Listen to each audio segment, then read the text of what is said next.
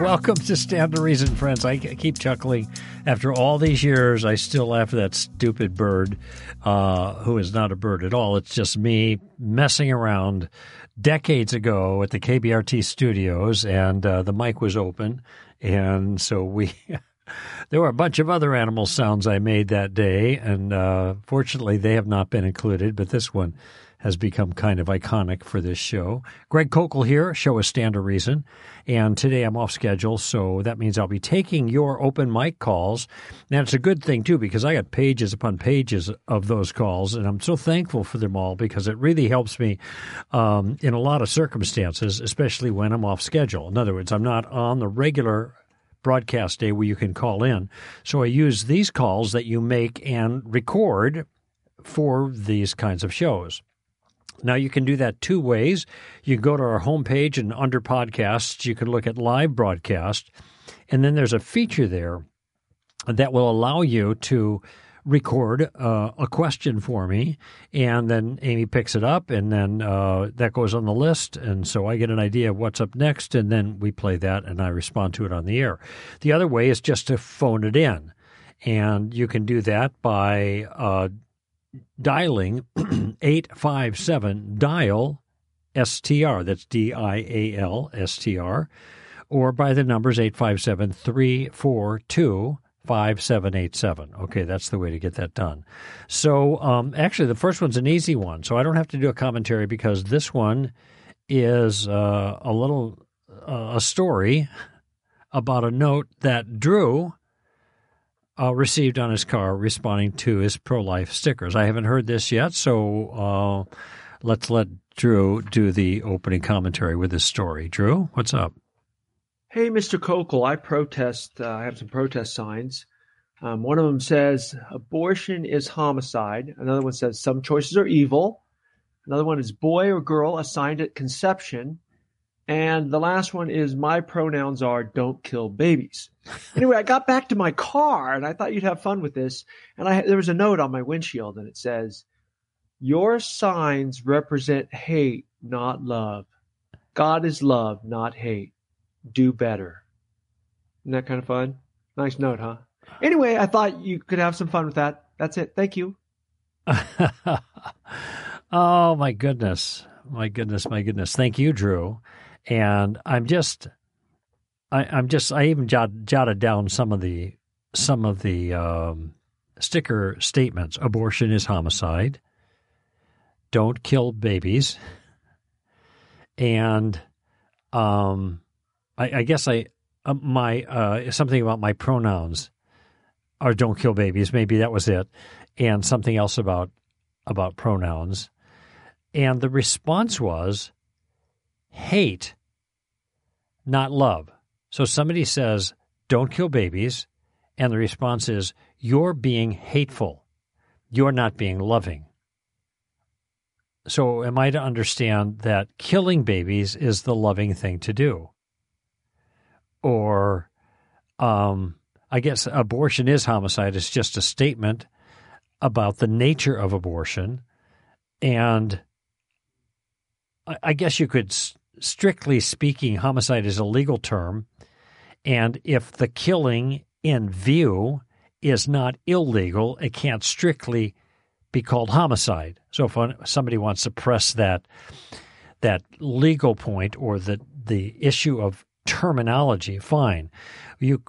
Our point, those who are pro-lifers, are that abortion is de facto homicide. It is, for all intents and purposes, homicide, taking the life of an innocent human being without proper justification. Now, that's eminently defensible. People don't necessarily agree with that, but it is defensible because abortion kills something, and the thing that abortion kills is a developing human being at one stage of that human being's development, while that human being is in the exact place that human being belongs in the womb of the mother who is in fact making that human being, or I should say has made that human being, and is helping that human being to grow to a point where that human being could make that individual's entry into the outside world and where that human being can be welcomed,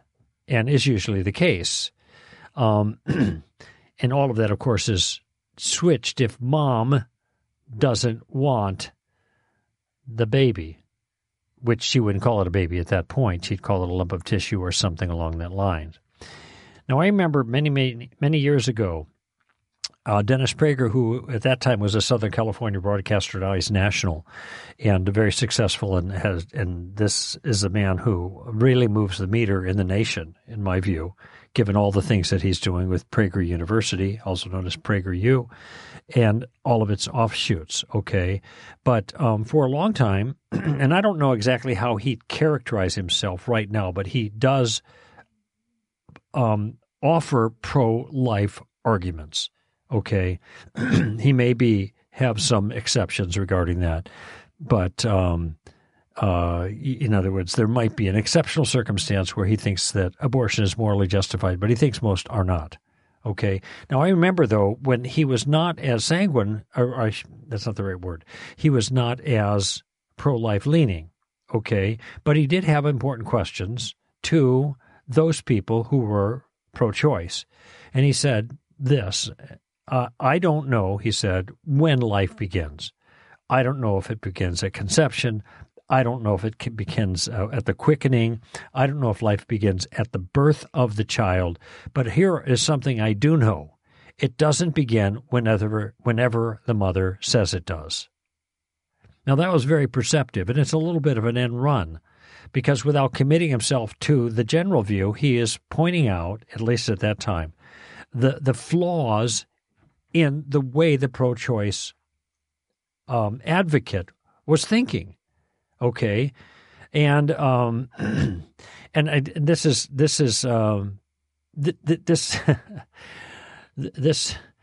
affects the way people ought to view abortion. Okay, or stickers like here are my preferred pronouns, don't kill babies, or abortion is homicide. All right, and for someone to respond to this thing, abortion is homicide, that this is hate, not love, in what sense is it hate? It's a fair question. Why is it hateful to contend for the lives of unborn children? Now, you might think that a woman has a right to abortion. Okay, fine. That's a separate issue. What this person has done is said, if you don't think that a woman has a right to take the life of her unborn child, then that is an act of hate. What's interesting to me is that hate is a internal state of affairs, if you will. You are judging somebody's motives. Now, I think it's certainly possible to conclude from some course of violent action and violent language that a person is expressing a hateful attitude with the action or the language. But saying you shouldn't kill babies, that's an example of that? That's just crazy. Okay, so here's another principle. First of all, this is obviously silly.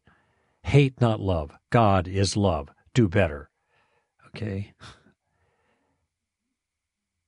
I don't know. It's just like that whole statement. I'm pausing because that whole statement could be turned back on the person who wrote the letter, or the note, rather. How is this hate? And isn't killing the baby for reasons that people give for their abortions, isn't that more akin to hate than saying don't kill babies? Or abortion is homicide? Or at least it certainly is akin to hostility. Maybe it's not motivated by hate. Maybe it's motivated by self-concern. But still, it is hostility towards the child to kill the child for the reasons that are given for abortion, for self-interested concerns that trump the life of the child. So it's goofy. But here's another little principle. When you read, when you see responses like this, hate, not love, God is love. Okay, this person, the pro-choicer, apparently is more spiritual than you are. Frank Beckwith once said that when a person can't, especially someone who's religious, making a claim to some kind of religiosity, when they can't, in a sense, beat your point with a valid argument, they trump you with spirituality. All right? Here's that person. Oh, hate not love. God is love. In other words, the God I worship is a God of love. And because he's a God of love and I am like that God, I would never say, don't kill babies.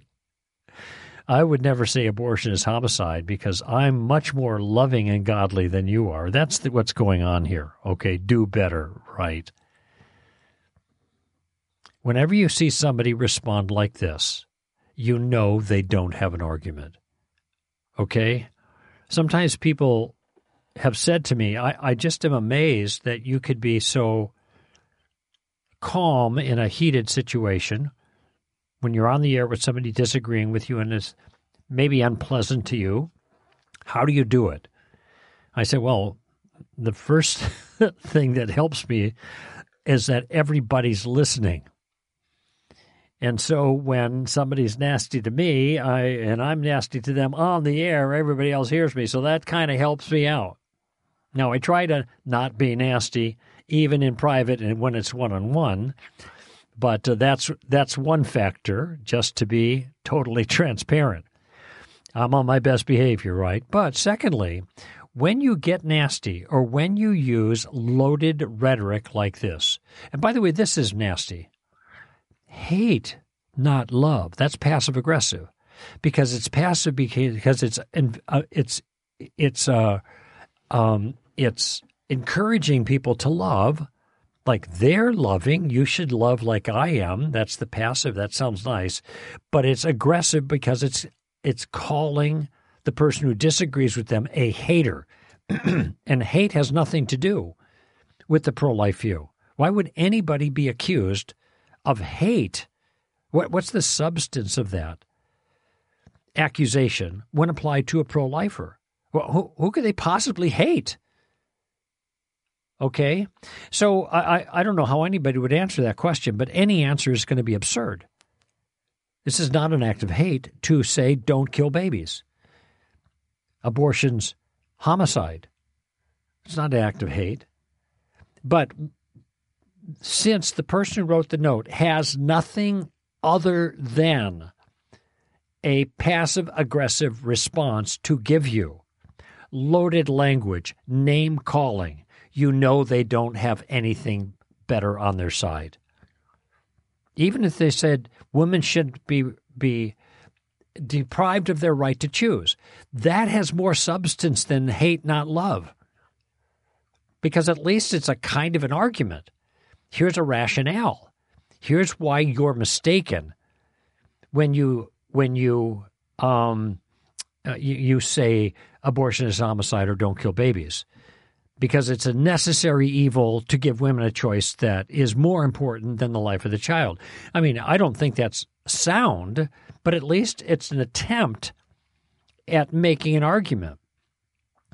And or they could say, abortion isn't homicide because no valuable human being is losing their life. It's not a baby. It's a lump of tissue. It's a fetus. It's a zygote. It's just a bunch of cells. These are all other ways to respond that at least are substantive to the point being made by Drew in this case. But hate, not love, that has no substance. All that is rank passive-aggressive name-calling. That's all it is. Why would somebody do that? Because they have learned in the culture that this is acceptable and it works to disqualify a view you don't like. All you have to do is call them a hater. It doesn't have to make any sense. It doesn't have to have anything to do with the issue. All you have to do is just say that they're a hater or bigoted or intolerant or narrow-minded or a whole host of things that people might say just to brush you off and disqualify you. And all I'm saying right now is just know when somebody does that, they don't have an argument. If they had an argument, they'd use it. But they don't have an argument. And that's why they use this other nonsense. Strictly speaking, these are called informal fallacies. Point being, they are distractions, they're red herrings, they drag you off the case, they have nothing to do with the issue at hand. This is why we make the case, or we counsel at Stand to Reason, don't do that. Don't use empty rhetoric. Don't use loaded phrases to make your point, all right? Why not? Because we have an argument.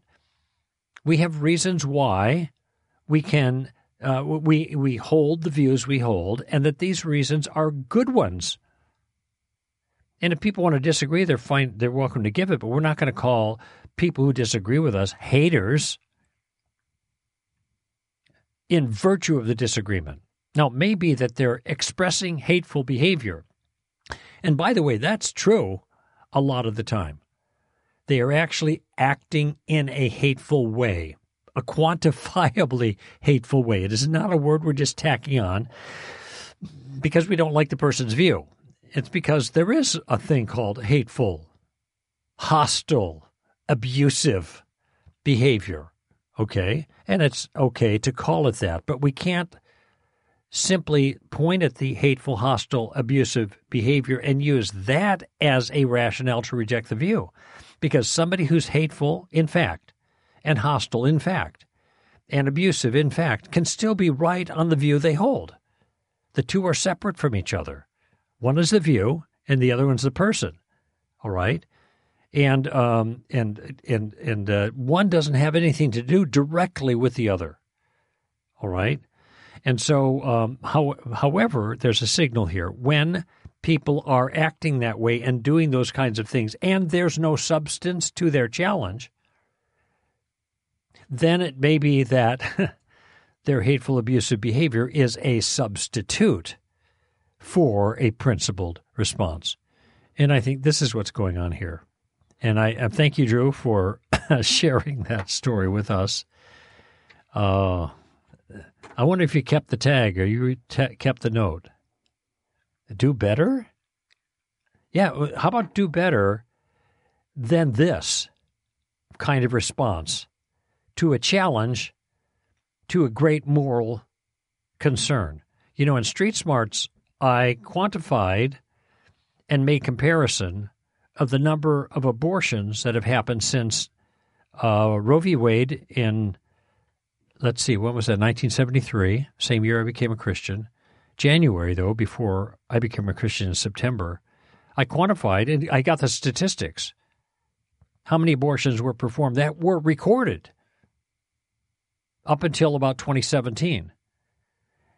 And the average is, I don't have the figures in front of me, it's in the book, and footnoted, is over 3,000 per day, every day, for over 50 years, or almost 50 years.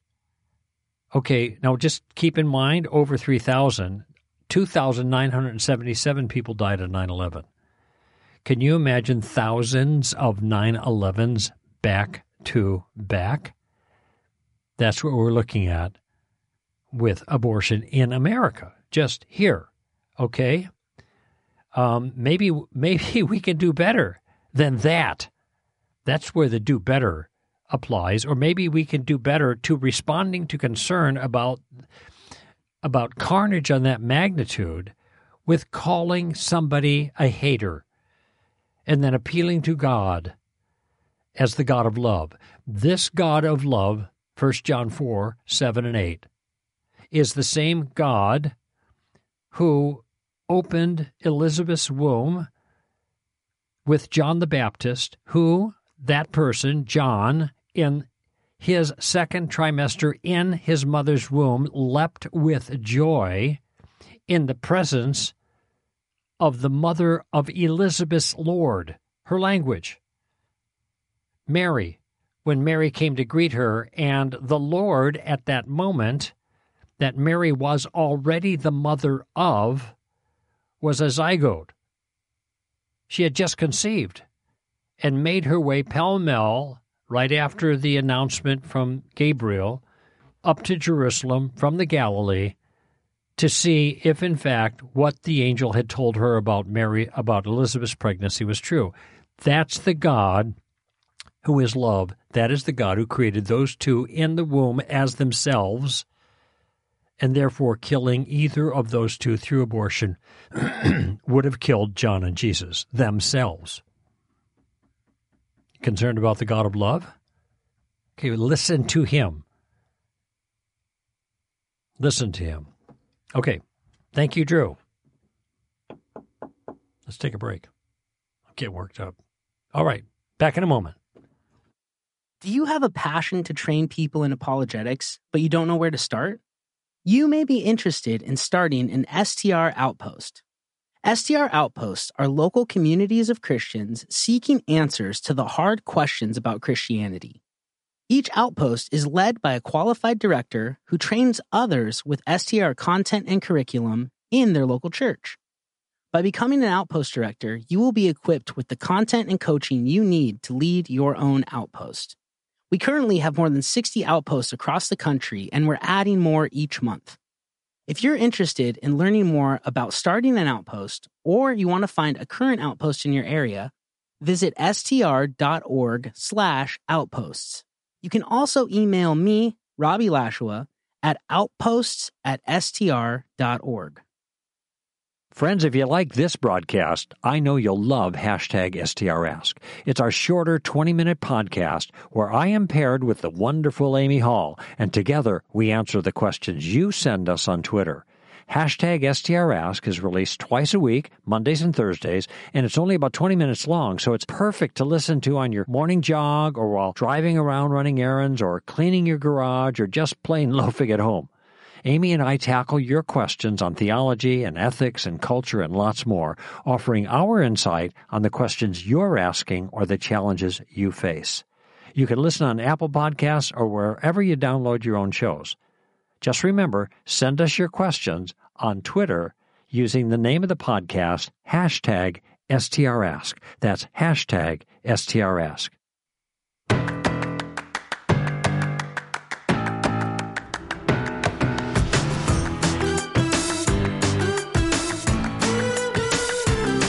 And that would be #STRask with the, I don't want to say infamous, because that means something like famous for the wrong reasons. The famous, the one and only Amy Hall, my compatriot. Actually, she's the host of that show. She opens, she closes, she conveys the messages, and then she puts her, I was going to say cherry on top, but it's actually better than that. Her insight to whatever I've offered, such as it is, and really kind of wraps it up so nicely. So be sure to listen to #STRask if you don't already, because you will get Amy. You already get me here. You'll get Amy, and she's great. All right, let's hear from Mike, and he's got a question about blood and the Day of Atonement. Hi, Greg. This is Mike from Pocahontas, Illinois. Thanks for the great work done by Stand to Reason. Leviticus chapter 16, verses 14 and 15 gives directions about how the high priest is to sprinkle sacrificial blood on the mercy seat when he enters the most holy place on the Day of Atonement. Was the mercy seat cleaned up after this, or was the sprinkled blood permitted to dry out and stay on the mercy seat year after year? Well, Mike, I have never been asked that question before, nor has it occurred to me. There's no, obviously, instructions that are given in that text about that circumstance. Incidentally, I've never heard of Pocahontas, Illinois, and I grew up there. I'm not doubting you, but it's kind of a sweet name. I wonder where it's at. I'll have to check it out sometime. But so two things to keep in mind. I think what we envision is this big mess of bloody goo that lasts a long time. And I think the qualifier is, first of all, this was a sprinkling. It wasn't a pouring. It was just a sprinkling. So it was a kind of a, what's the word? A modest move. And I'm trying to imagine, I've seen some things in movies, but I don't know how they actually did it. But they probably dipped something into the blood and then shook it towards the mercy seat so that there's a sprinkling of blood on the mercy seat. So just think of a light rain or something like that, a splattering or a smattering maybe. Splattering sounds like too much. Okay. I think it was a token expression. I mean, it was meaningful, but it was just, they weren't burying or submerging the mercy seat in blood. It was being sprinkled. And what was going on there, now this comes from my earliest days as a Christian, and I actually haven't followed this up, but the teaching sound to me. That what you have in the mercy seat is you have the Shekinah glory that is hovering over the Ark of Covenant. The problem is in the Ark of the Covenant, we have these evidences or tokens of Israel's disobedience. You have the manna, or at least originally had it. I think after a while this was no longer in there, but the point is the manna, which was God's provision that the Jews eventually rejected and grumbled over. They wanted meat. Okay, that was a problem. There was Aaron's broken staff, so you have provision. Now you've got leadership. And or a portion of Aaron's staff, budded staff, that was it. So this was a reflection of the rejection of God's leadership, and also you have the tablets of the commandments that were broken, and that reflects a rejection of God's law. So you have these iconic characterizations of sin by the nation of Israel, and the Shekinah glory is looking down, so to speak, on the sin that is beneath it.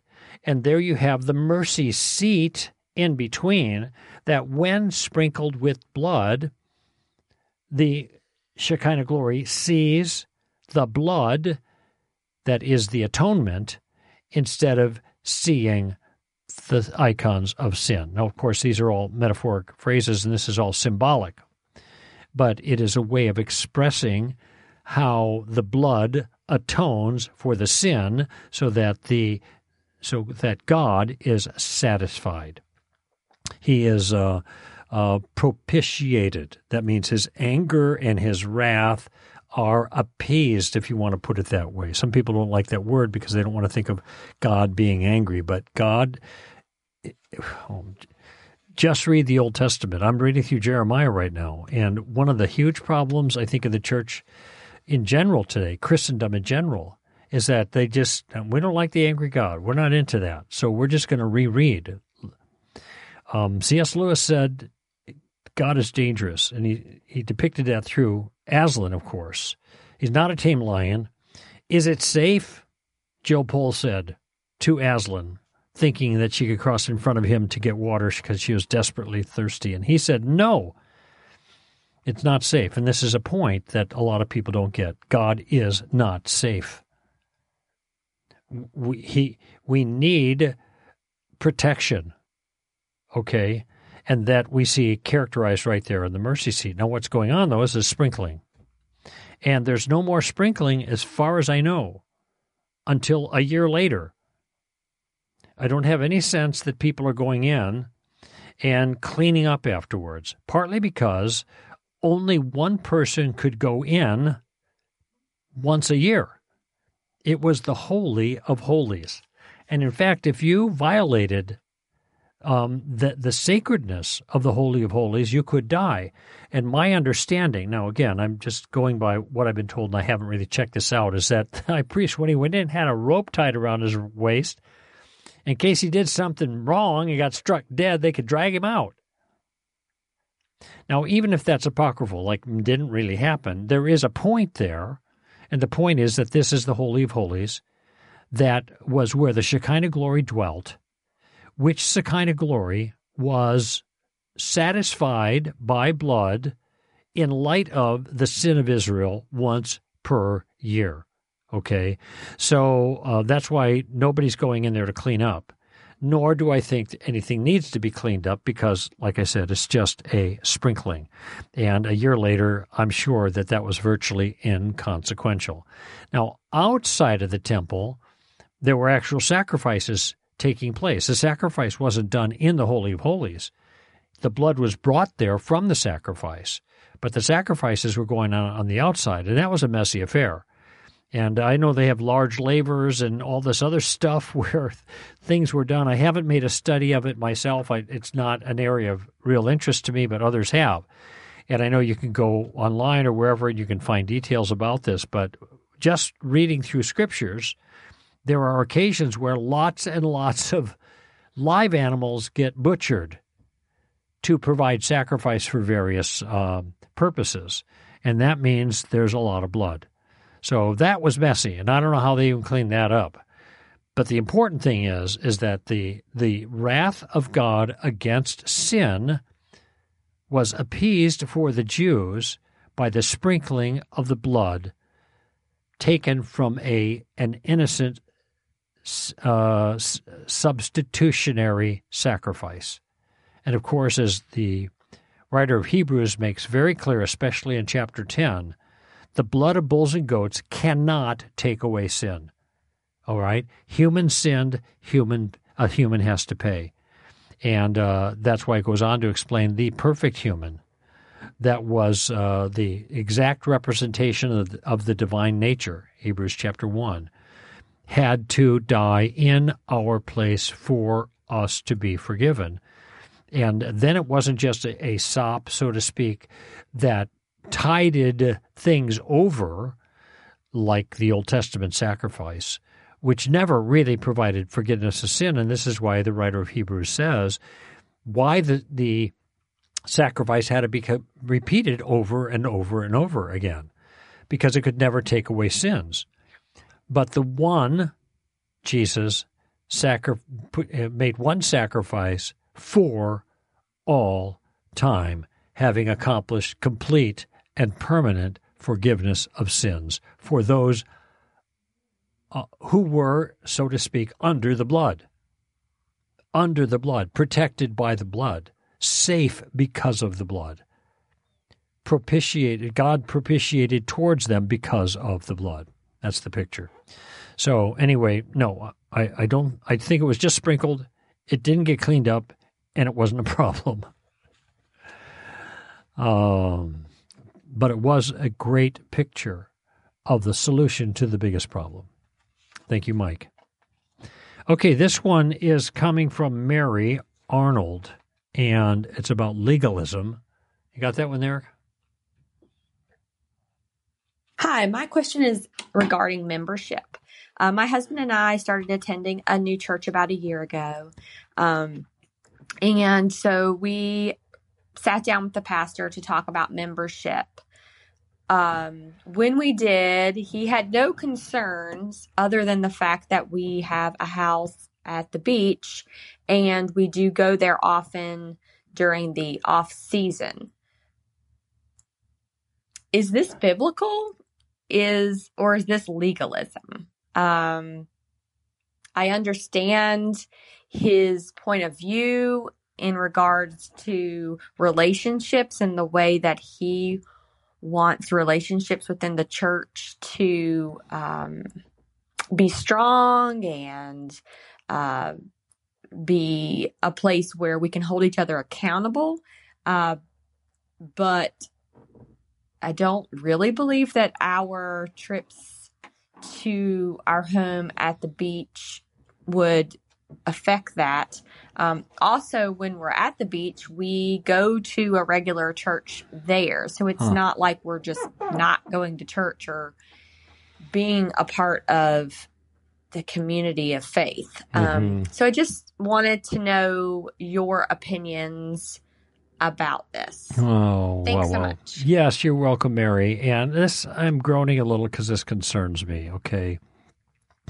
I'm actually a little bit curious how consistent the pastor is with this rule, because it is a rule. He's concerned that you are missing some Sundays from his church or your community. And does the pastor not take any time off? Is he there every single Sunday, 52 weeks a year? Is he there every Sunday? Just think of all the pastors who are probably pastors whose names you know that make a big difference in people's church. Do they ever travel and go to somebody else's church? Alistair Begg, John MacArthur, I don't know, just thinking pastors, Greg Laurie, any pastor. All pastors move around. No pastor is there every Sunday. Does this mean he's not only he's compromising his commitment to his community as a member, but he's also compromising his leadership to that church because he's not there? I mean, who would think that? I go to churches all the time, other people's church on Sundays. I'm rarely in my own church.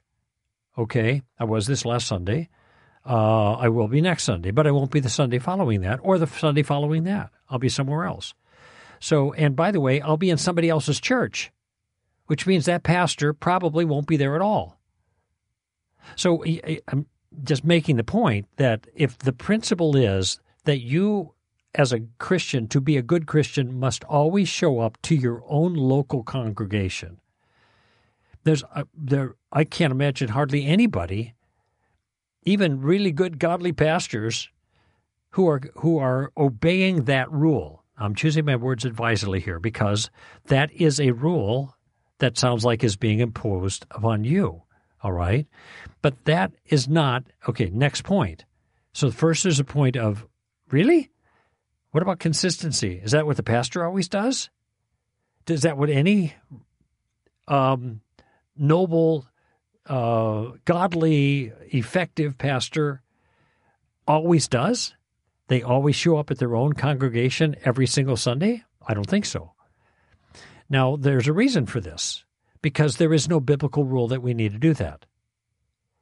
Meeting on Sundays as a group was a habit of the early Christians. It wasn't an obligation. Now, the obligation, and this is in Hebrews 10, and by the way, it's the only place where I know there is such a command of this sort that's given. And it says, do not forsake the assembling of yourselves together. So be getting together on a regular basis. And, of course, we saw this happening. We see it throughout the book of Acts.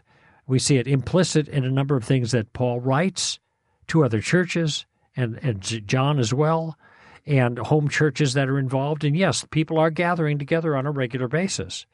The day is inconsequential. Now, I was raised Roman Catholic, and what they did is they switched the legal obligation of Jews under the Mosaic Law to have Sabbath from sundown Friday to sundown Saturday. Roman Catholicism just shifted that and made it a legalistic, indeed, requirement for all Roman Catholics to show up on church on Sunday. And not just on church on Sunday, but also the 6 or 7 or 8 other what they called holy days of obligation that were obligatory for Roman Catholics to attend Mass on. And if you did not, that was a mortal sin. Now, I don't know the present circumstances with Roman Catholicism. I know they can go to church on Saturday, for example, but the point, a mortal sin was the most egregious kind of sin you could commit. So it is not unusual for Christendom to drift into a legalistic approach, and Catholicism is a perfect example with regards to this issue showing up on church. In fact, there was even a time in the church service as the service begins. Now, what if you got in a little late? Well, if you got in late, it still counted until you crossed this threshold in the liturgy, and then it was too late and it didn't count. And if you had to leave early, you could leave a little bit early, but you couldn't leave before this terminating threshold. Okay? Now, all of this is man-made, obviously. And the whole concept of this being a mortal sin that disqualifies you while you're in the state of mortal sin from ever going to heaven, this is all man-made as well. Okay? Now, of course, Protestants don't usually fall victim to that, but in this case, though it's not being characterized as a sin, as far as I could tell, it still is being characterized as pretty much obligatory. And it strikes me as odd because the pastor's saying, oh, here's what my concern is. You guys are great, but my concern is there are some Sundays you won't be here. What Sundays are those? The Sundays you're going on vacation in another location, which is like what people do on vacation.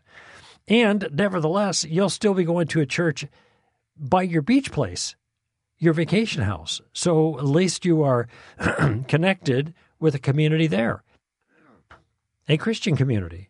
And in fact, I actually have more friends or spend more time. Let me put it this way. I got lots of friends in my home church now, acquaintances, really, some friends, and in the church that I have, that I go to when I am in Wisconsin. And in a certain sense, the friends that I have in Wisconsin, I actually spend more time with them as part of my own personal community than I do at the church I spend here. But they're still the body of Christ. Why should that matter? And by the way, even the notion of membership is extra biblical. I have never been a member, as far as I know. I don't think I've ever been a member in any church in 50 years. If what membership means is that I somehow signed on a dotted line and made certain promises regarding that local community. Now, I'm not objecting really to people doing that. It's extra biblical. It's not. Therefore, it's non-biblical. It's not unbiblical. It's not inconsistent with the Bible. But I do think that putting this obligation of you always having to show up at that church on Sunday is unbiblical. And I was with somebody just the other day who read this passage out of, is it 2 Corinthians, where it says some people regard one day above the other, and other people regard every day as the same. And I think he's speaking to the issue of Sabbath observance, which is not commanded in the New Testament, by the way. And so so it seems like there's flexibility in how we want to gather and the schedule, etc. And to say that there is a kind of a moral obligation to show up at the same church every day of every week of your life, or at least the time you're associated with that local community, to me is putting a requirement upon one's spiritual health, maybe, that is not a biblical requirement. And when you make rules that are obligatory on Christians that are not biblical rules, that is one of the definitions of legalism. Now, legalism can take two forms. One form is when you are seeking to be justified by law. Paul talks about this in Galatians 5. He says, for those of you who are seeking to be justified by law, then the cross is of no benefit to you. Okay, you have severed yourself from Christ because, as he says elsewhere, you're either saved by law or you're saved by Christ. It's either law or grace. It's not a combination of the two. That's not an amalgam. Now, of course, being saved by Christ entails obedience to Christ, but that's an indicative. This is what characterizes people who follow Christ. They seek to obey him. But we are not justified by that obedience. And sometimes Christians start making rules that are incumbent upon believers, and it becomes very much like a condition of your salvation. I don't think that's the case in this example, Mary, the one that you're talking about, but that's one kind of legalism. All right, it's a condition of your. That is what the Roman Catholic Church did, at least in my day. If you didn't go to church, you committed a mortal sin, and if you're in the state of mortal sin, when you die, you go to hell. Do not pass go, do not collect $200. Does anybody know what that reference means anymore? I don't know. Yeah, monopoly. No, you go straight to hell. No chance. No stop off in purgatory on your way to heaven. No, that's it. So what they've done is they made this a requirement, a legalistic requirement that has to do with salvation. That's one type of legalism. A second type of legalism is something that the Jews were also, it was characteristic of the Jews, what they were guilty of, and that is taking man's laws and raising them up to the level of God's law. And Jesus encountered that a number of times, and he spoke about that. You take man's law and you put it up to the level of God's law, and then, and this happens too even now, God's law gets reduced, and man's law takes the front seat, God's law goes in the back seat. And I don't know if that's actually happening here, God's law in the back seat, but a lot of times that happens, okay? And so when we're told not to judge others when they are exercising legitimate freedom, moral freedom in the body of Christ, and then we make a rule like you got to be at our church every day, and then if you break the rule, then we have the pretext to judge you, then you're elevating man's law and you're violating God's law against judgment for exercising bona fide, legitimate liberty in our Christian lives. Okay, so you can see how that works.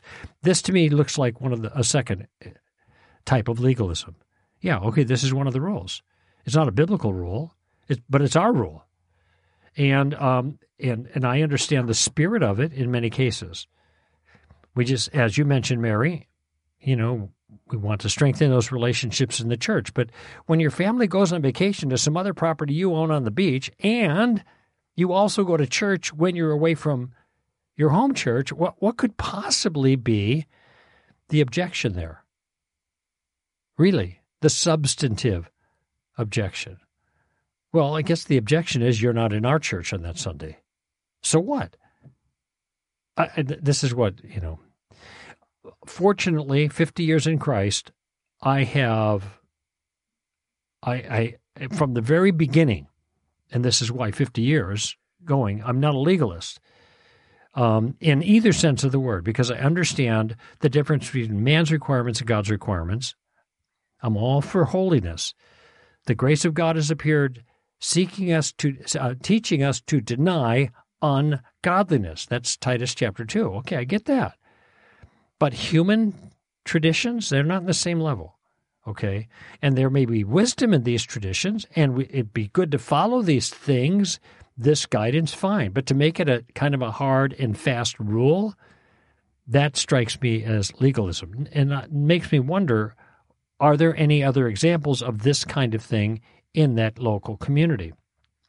So if your pastor is just concerned about this, Mary, but he's not making it a rule, okay, well, there's no reason to be concerned, Pastor. You can tell him we're on vacation. We're somewhere else.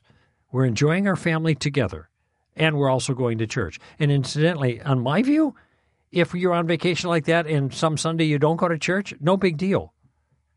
I just don't see that as a serious problem. So if you never go to church and you claim to be a Christian, that is a problem. If you have no community of Christians that you're involved with, that is a problem. But that's not what's in view here. You're just missing some Sundays, apparently. And it may be that the pastor will say, well, you can come to our church, but you can't be a member if you're going to miss Sundays. And then you can say, okay, we won't be members. We'll give, we'll serve if you let us, and we'll come when we can, which is almost all the time. But sometimes we're not going to be here. That's what I'd suggest. Okay, let's see. I'm looking at like 7 minutes to go. Not much time here. This next one is a little bit theologically or philosophically complex. All right, let's go with, boy, I can't even pronounce this name. Khongelani, Kongelani Maluleke. That's either African. Oh, here we go. Or I'm a Sunday school teacher, and currently I'm conducting Bible studies with the children. So we were exploring creation from the book of Genesis. So a child asked me that since there is no darkness in God, in the beginning, did God create the darkness, or the darkness was already there? Which also raised the question within me to also wonder regarding the devil and his sin, that if there was no possibility of a sin, he wouldn't have sinned, but that means there was possibility of sin. So did God create the possibility of sin, or just as the darkness eternally existed with God, which was the opposite of God, and that possibility of sin came about through that darkness which had existed. So meaning the devil had the ability to sin because the darkness had eternally existed, or was the darkness also created by God and sin was created by God, or the possibility of sin was created by God? Just even when we look into the garden, that the possibility of sin was introduced by God by telling Adam that if he eats of the tree, he would have sinned or he would have broken the law. So was the possibility of sin introduced by God or not? Okay, thank you. That is my question. I hope maybe you will find it and get back to me on that. Thank you. Okay, I will get back to you right now. I only have a few minutes to cover this, but I don't think it's as complicated as it sounds in your question, all right? It has to do with darkness and the possibility of sin, okay? Did God create the darkness? And it seems like in this circumstance, you are equating darkness with evil. And then God brings the light, and then there's this possibility of sin. And is it because of the darkness that eternally existed that then human beings somehow are influenced by and then sin, or did God create the possibility to sin? Okay, so let me just back up a little bit. First of all, darkness is not a thing in itself. It is often used as a metaphor in Scripture for sin, but it's not. That doesn't seem to be what's going on there in the very beginning, okay? What darkness is the absence of light, all right? And sin is the absence of goodness. So when God started making things, everything he made was good, all right? Darkness didn't eternally exist. There was no darkness that even darkness now doesn't exist. Like I said, it's the absence of light. It's like a donut hole. I will sometimes say to people, "Did you ever eat a donut hole?" They said, "Yeah, I had one of those gut bombs at church once." No, I don't mean that. Not the little round things. I mean the hole.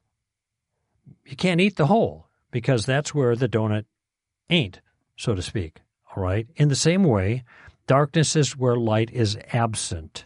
Okay, so it isn't like this eternal darkness, which is equated with, is the same thing as evil that then influenced human beings. When God created the world, he put it all together in a way that was good.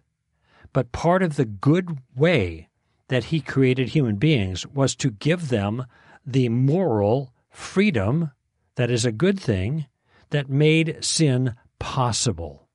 Okay, so if you could say God did create the possibility to sin, but he only in the sense, as long as we're clear, that he made human beings with a certain quality that was a good thing. He made them moral creatures. And my sense is that he made them moral creatures because those were the kind of creatures that God could have a friendship with. He's not going to have a friendship, really, with a lot of other critters he made. He needed to have a friendship with someone that was like him. And so these are made in the image of God. They have a moral nature. But the moral nature includes, this is part of the package, the possibility to do wrong, to sin. Okay? So, strictly speaking, God did create human beings with the possibility of sinning, but that's because of the good thing he gave them, a moral nature. Sin has not eternally existed. Darkness has not eternally existed, and there is no sin in God. But human beings could act in a way contrary to God's purposes, doing what God told them not to do, in a way that would diminish the goodness of his creation. Now, I have a very particular way of illustrating this when I speak about the problem of evil and try to make the point that evil isn't a thing. It's a loss of some goodness in a thing. And I take I ask an audience member for, anybody got a pencil? Somebody hands me a pencil, not a mechanical one, a wooden one. And I say, is this a good pencil? Yes. Why is it good? Because it writes. In other words, it's good because it does what it was supposed to do, what the maker intended it to do. Yes. Okay. Then I grab the pencil and I snap it in two, right in front of the audience, to which they gasp. And I say, now is this pencil good? No, it's not good. It's broken. It can't do what it was meant to do. But has anything been added to the pencil or taken away from the pencil? Nothing's been added. The only thing that was, quote unquote, taken away was its ability to do what it was intended to do. No new thing is created. It's just broken. And that's the best way for us to think about evil in the world. God made it good just the way it was supposed to be. He gave human beings a good thing. He made them in his image, which includes having a moral nature. And having a moral nature just means there's a possibility they can use that moral nature to do evil with it. Okay? Has nothing to do with the darkness that was in the world. It has nothing to do with any of that stuff. It just has to do with the good world that God made, and then human beings disobeyed God. And when they disobeyed God, they broke the world. Nothing new added. Goodness taken away after a fashion.